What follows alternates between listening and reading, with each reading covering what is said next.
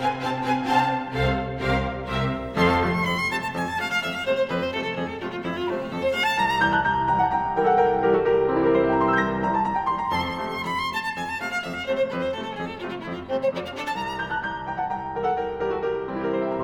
to A Load of BS, a practitioner's guide to the BS galaxy.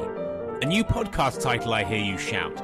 Well, for the next 10 weeks, yes, as today I launch my partnership with Toronto-based behavioural science consultancy BE Works, with the purpose of bringing real BS closer to you, my listeners.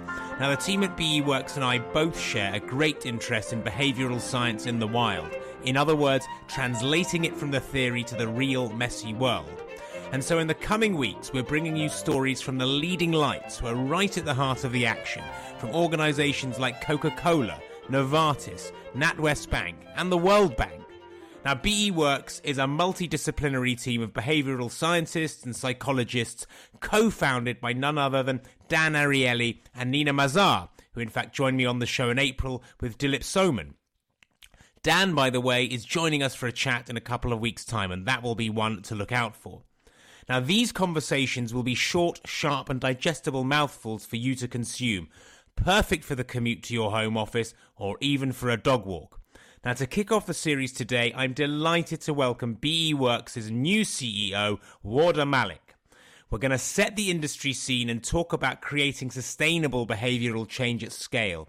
What skills are needed to be a successful behavioural scientist, diversity of talent in the field, the next frontier for BS research and application, and BS in the Wild West. I'm thrilled you're joining us, and if you like it and think friends and colleagues might do too, do share the love. It's the way we grow and spread the BS word. Now on with the show. Wardah, welcome to A Load of BS, a practitioner's guide to the BS galaxy. It's great to have you here. Thank you, Daniel. Thank you for having me today. I'm really excited to kick off this new series in the podcast and be chatting with you today. Absolutely. It's a great pleasure. And of course, doubly wonderful to welcome you as the new CEO of BE Works, my partner for this new series of podcasts on behavioral science in the wild. In other words, what it all means in the messy real world, how it's applied beyond the university lab and cafeteria experiments. And so it seems a perfect kickoff for us to have a chat about how you and your team of behavioral scientists at BE Works think about the challenges of using BS to create meaningful, high-impact solutions for the greatest problems our society faces today. Now, that, of course, feels like a grand starting point, but I think it's the worthwhile one because, in my mind, we have the power to make real change, to help people make better decisions and choices in their lives for their future well-being. So let's get to it. And my first question really is, when BE Works sits down with a new client or a prospect and they ask you what your model is, what your methodology is, what your approach is to helping businesses translate all the scientific theory into applicable, scalable impact. Let's say the small matter of solving poverty and inequality, or maybe something a little more manageable than that. But, what do you say? What's your starting point?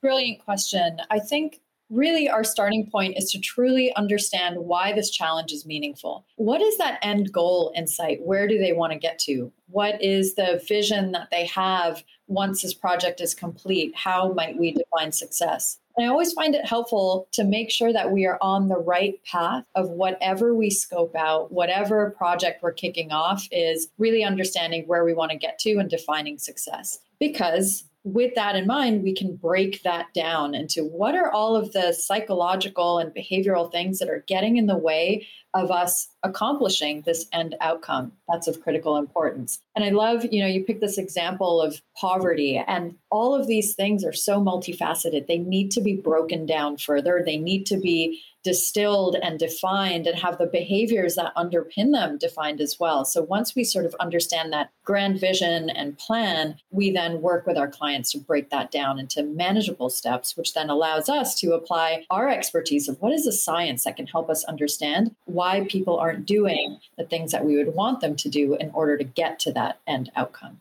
I mean, you touch on poverty there, and I'd be fascinated to know what are the sectors, indeed the kinds of social problems that you guys are really excited about entering into and solving. And maybe you can bring that to life with some examples of work that you're most proud of projects you've worked on, the sorts of problems that you've been addressing. I think as we're sort of re-engineering our vision and where we want to go, you kicked off with the fact that behavioral science has an opportunity to truly change the world and to improve people's lives. We are 100% committed to that belief and want to make sure that all of the work that we are doing has the social good component to it. So our work currently exists within financial services. How do you help people save better, make the right financial choices, have money for retirement in place? A lot of what we have been doing today has been ineffective, and there's millions of people that are going to be unprepared for the retirement stage of their life, let alone all of the other decisions that have to be made. And the world is changing so rapidly within how investments are done. We've got Robinhood, we've got Bitcoin, we've got cryptocurrency. Things are becoming ever more complicated. And that leaves so much room for poor decision making to occur. So financial services is certainly one of them. Healthcare as well. Health tech, we've seen since COVID, the ways that we are interacting with our practitioners, with doctors, accessibility has completely changed. Mental health is now a topic of interest. And I think also there's a movement away and a skepticism around the medical community. As a result, we've seen that rift happen during COVID. And so much needs to be understood about conspiratorial thinking and, where crystals are helping people. And maybe they are to a degree, but, it's not scientifically proven to have occurred. And, the placebo effect is at play. So there's so many things happening within health as well. And the future of all of these fields is changing. I mean, so much happening, as you say, so many worthwhile causes to address. I think one of the big challenge that the behavioral science industry faces is creating impact at scale. That's an important question. I think there's clearly there's a global plethora of nudge units, but it's not clear to me always what meaningful, sustainable impact they make. We see behavioral scientists running huge field studies with lots of conditions, but often these are still just testing small changes in big systems, like the wording of instructions in an app or the types of letter we send to taxpayers. Lots of classic examples that anyone who's read the popular literature would be familiar with. But if we think about what the specific steps might be, how do we actually move from the world of short-term nudges to thinking about changing behavior for the long term? And maybe that's the sort of question, as new into your role as CEO at BE Works, you might be thinking about. We've been trying to classify the types of challenges that behavioral science can solve. I think all of these small nudges fall into what we are calling the tinkering and optimization category of work. Something exists in the world. It can be made better through the approaches that we bring to bear. There is science to help support that. So why not fix what is broken? And that is important work to do. And it does scale for the most part. We've seen improvements with retirement savings, 401ks, a whole host of improvements that defaults can bring into our lives. Then there's this new category that we're calling the reimagining category. That's the creation of net new strategies. Things don't exist in the world, but behavioral science and our understanding of the ways that people think can still inform them. This is where we're going to need more of that hands-on, constant iteration process. Once things have been built and launched into the world, that's where we have the opportunity to measure them and work closely with our clients to ensure that we're not just saying that it's one set of nudges and they're going to work in perpetuity. That needs to be closely studied and understood because behaviors are getting more and more complex. Yeah, absolutely. Of course, I think implicit in the impact question is also surely the talent that drives it. I'm very conscious, by the way, we're flying around a lot of rather big industry topics here, but we're going to try and cram in as many of the important headlines as we can. So, question of talent in the industry, it strikes me, firstly, and you're very welcome to knock me down on this, but it strikes me that there is insufficient diversity in the field. And I'm glad to say that this whole podcast series is bucking that trend, and not in any deliberate way, I hasten to add, but we are nevertheless dominated by white middle-aged men from privileged academic backgrounds. And I wonder, do you agree with my diversity hypothesis? And if so, are we missing out on asking all the right questions and finding the right answers? Well, I think the diversity one is an interesting one. Just yesterday, I was talking to my team and they were saying that there are more females in PhD programs. And so therefore, women should be overrepresented in our staff as well. We were looking at our staff and diversity numbers. And so that's something to keep in mind, is that women tend to pursue higher education. They tend to be the ones getting their PhDs. And so how are these units actually staffed in a way that's representative of what that population is? So if we are seeing too many white men, well, there's an issue there because it's not as a result of the talent pool. That talent pool exists. It's perhaps hiring practices and the decisions that, these individuals might be choosing to stay in academia rather than not. I think the other piece is around cultures and where are these groups located? They tend to be more westernized and North American. We're really excited to sort of seek out schools in other parts of the world, in other regions. Right now, we are having conversations about what a joint program might look like in different parts of the world. And I think that's the way to sort of improve the cultural relevance and the aspect of lived experience that is going to be critical to the next generation of this field, moving beyond the Western world to other parts of the world so that we are studying them and increasing their scientific contributions. I mean, as CEO of a behavioral science consultancy, what knowledge base or skill set do you think is required to add value as a practitioner? These are still internal debates that we are having in full transparency, because historically we have hired PhDs, but we need PhDs that have this sort of consulting acumen and this way of seeing the world. And so internally we have a training process that they undertake to sort of speak a different language. Somebody in our team, I think, said it best, is that we're all speaking English, but we're speaking different English. And so there's this natural shift in language. And as I said, when we start off any project, we're trying to understand with our clients, what is that end goal in sight? What are those big, multiple behaviors that you're looking to change in this strategy? And I think that typically a PhD or an academic is not asking those big, wide, messy questions. They're trying to immediately get down to that single core behavior. And the world's challenges just don't fit in a neat box, and they often don't fit in a single neat lab experiment. And with time moving as quickly as it can and impact and speed of critical importance, we kind of need to sort of reshape the way that we are training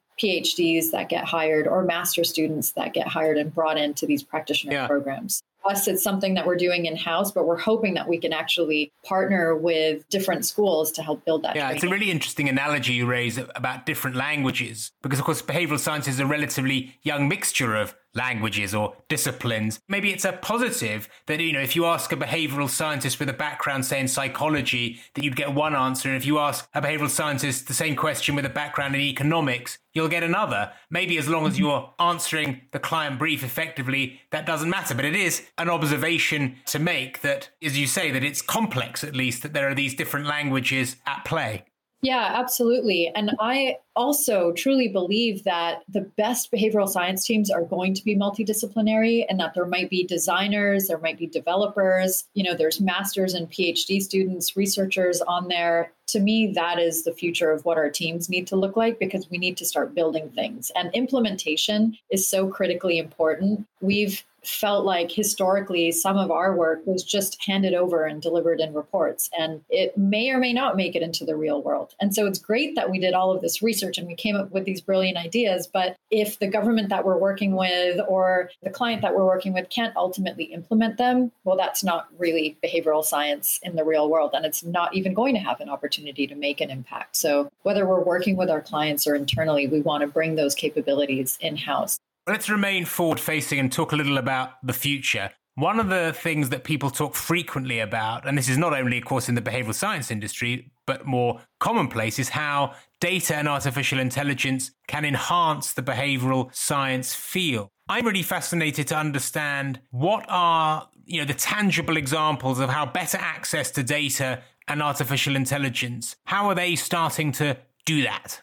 There's some really fascinating work underway right now, some of what we are doing in-house with our clients. And the exercise here is, what are those biases that we have that we can reliably measure in the world? So when you think about something like the optimism bias and how that might influence our trading decisions or our investment decisions on a particular platform, how loss averse we are, these are individual sensitivities, how risk averse we are, that varies amongst people, and it varies within the same person depending on the time of the year. And so once you can start to model these individual attributes attributes, we can look for one-to-one interventions that can be deployed to those people because we have a better understanding of what are those fundamental biases that they are higher on or lower on that are ultimately guiding their decisions. So we're working on creating a tool with a partner of ours right now to actually measure what are those things that we can reliably measure, and then how might we deploy one-to-one interventions that leads to those better financial outcomes for them. And you can imagine this happening at scale in the healthcare space as well. Who's more present focused and who's going to be more tempted to have that treat versus go to the gym. And so those might be, as we start to get into this data-driven world and the quantified self, there might be other attributes and aspects of our personality that we can start to understand so that we can manage them better, but that perhaps the tools and science can come together to support us at a more individual level. So ultimately what you're saying, amongst other things, is that this allows us to create far more tailored, personalized, one-to-one solutions.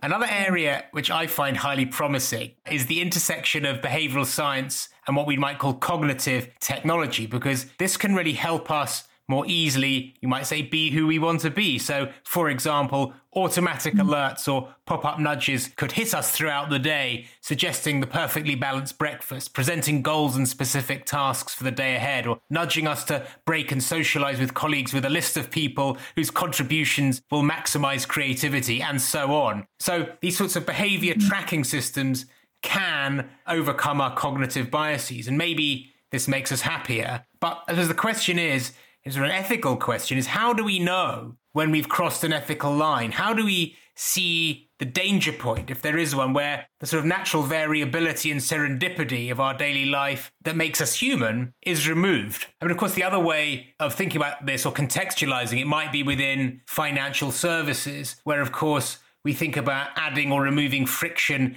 to particular customer experiences. So clearly, there are very positive nudges which support customers' well-being around using credit cards or helping people kind of control and manage and budget around their spending. But on the other hand, you have digital wallets like Apple and Google Pay, which make it extremely easy and encourage people to spend more. It's the sort of the development of the credit card, if you like, which did the same beyond cash. And maybe there's an argument there that one actually needs to add friction back to the process. So it's not always about making it easier for us to do things. There's a line sometimes where we have to sort of think, is this always absolutely for our well-being? There are times when actually we should retain some choice rather than being endlessly nudged and guided for the benefit of other businesses. Yeah, absolutely. I love this idea that you have posed, that it's often easy to do the things that are not always aligned to our well-being. And the tapping of credit cards is a really great example. I've often thought that they make it so easy to spend and a lot harder to save. And if only we could tap to save if we had to move money around. So where are those other elements of convenience and ease that we can build into technology today? I think that needs to be studied. When we think about sustainability, it's the same thing. It's so easy to not be sustainable, to actually do the opposite, to pick up small sample bottles or to order something with a few clicks on your phone in different packages arriving at different times of day with no sense of what is the carbon impact, what is the waste that comes out of this. So again, it's like that other side of this cycle is often not looked at. And I think that technology can help us there, but it's getting better. I think that there are some, the time tracking that's happening in phones is helpful. We have to set up the defaults in our technology and be mindful of the fact that it can start to run our lives. I think we have to, at the individual level right now, assess where are those defaults? Where is the technology trying to control me? I do simple things like I make my Instagram because I realized I was maybe spending too much time or I didn't feel good on Instagram. So I actually put it in a hidden folder and I added friction to getting to that Instagram app. So even just looking at the way that your defaults are set, where are your temptations and how easy is it for you to click on them? That's something that I think we can all just start to reevaluate and take a critical lens to the technology that seems to be running our lives today. These sort of ethical questions is the question of standards in the industry, because despite all the good interventions and their potential, the behavioral science industry is in many ways like the Wild West. We have no agreed industry standards or accreditation processes, no common ethical edicts. There's no, as far as I'm aware, institutional body to adjudicate the big issues. So there's a sense that maybe the field lacks a sort of a global organization or authority and direction. I don't know whether you think that matters or whether we need to do anything about that.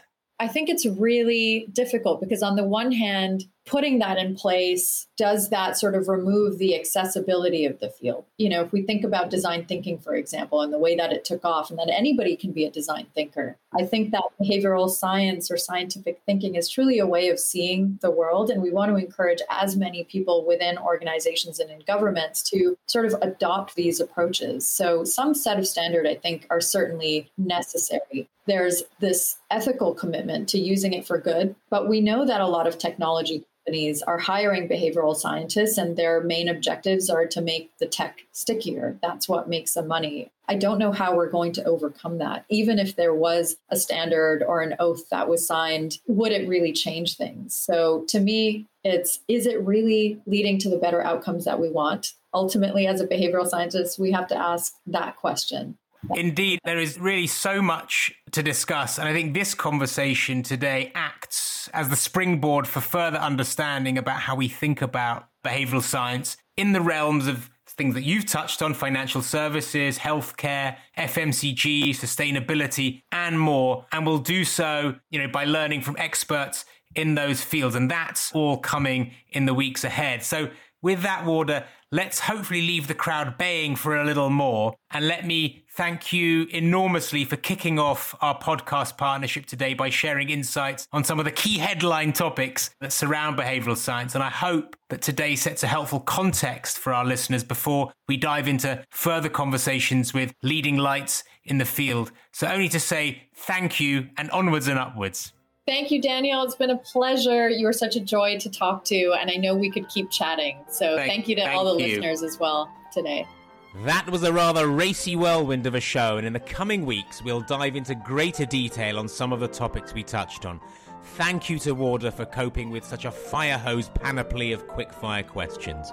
Next week, we welcome Sarita Bethea to the show. Sarita is the lead behavioural scientist at Coca-Cola. She is a delight to talk to, a real firebrand for her cause. Join me for that next week. Until then, be well and love to you all.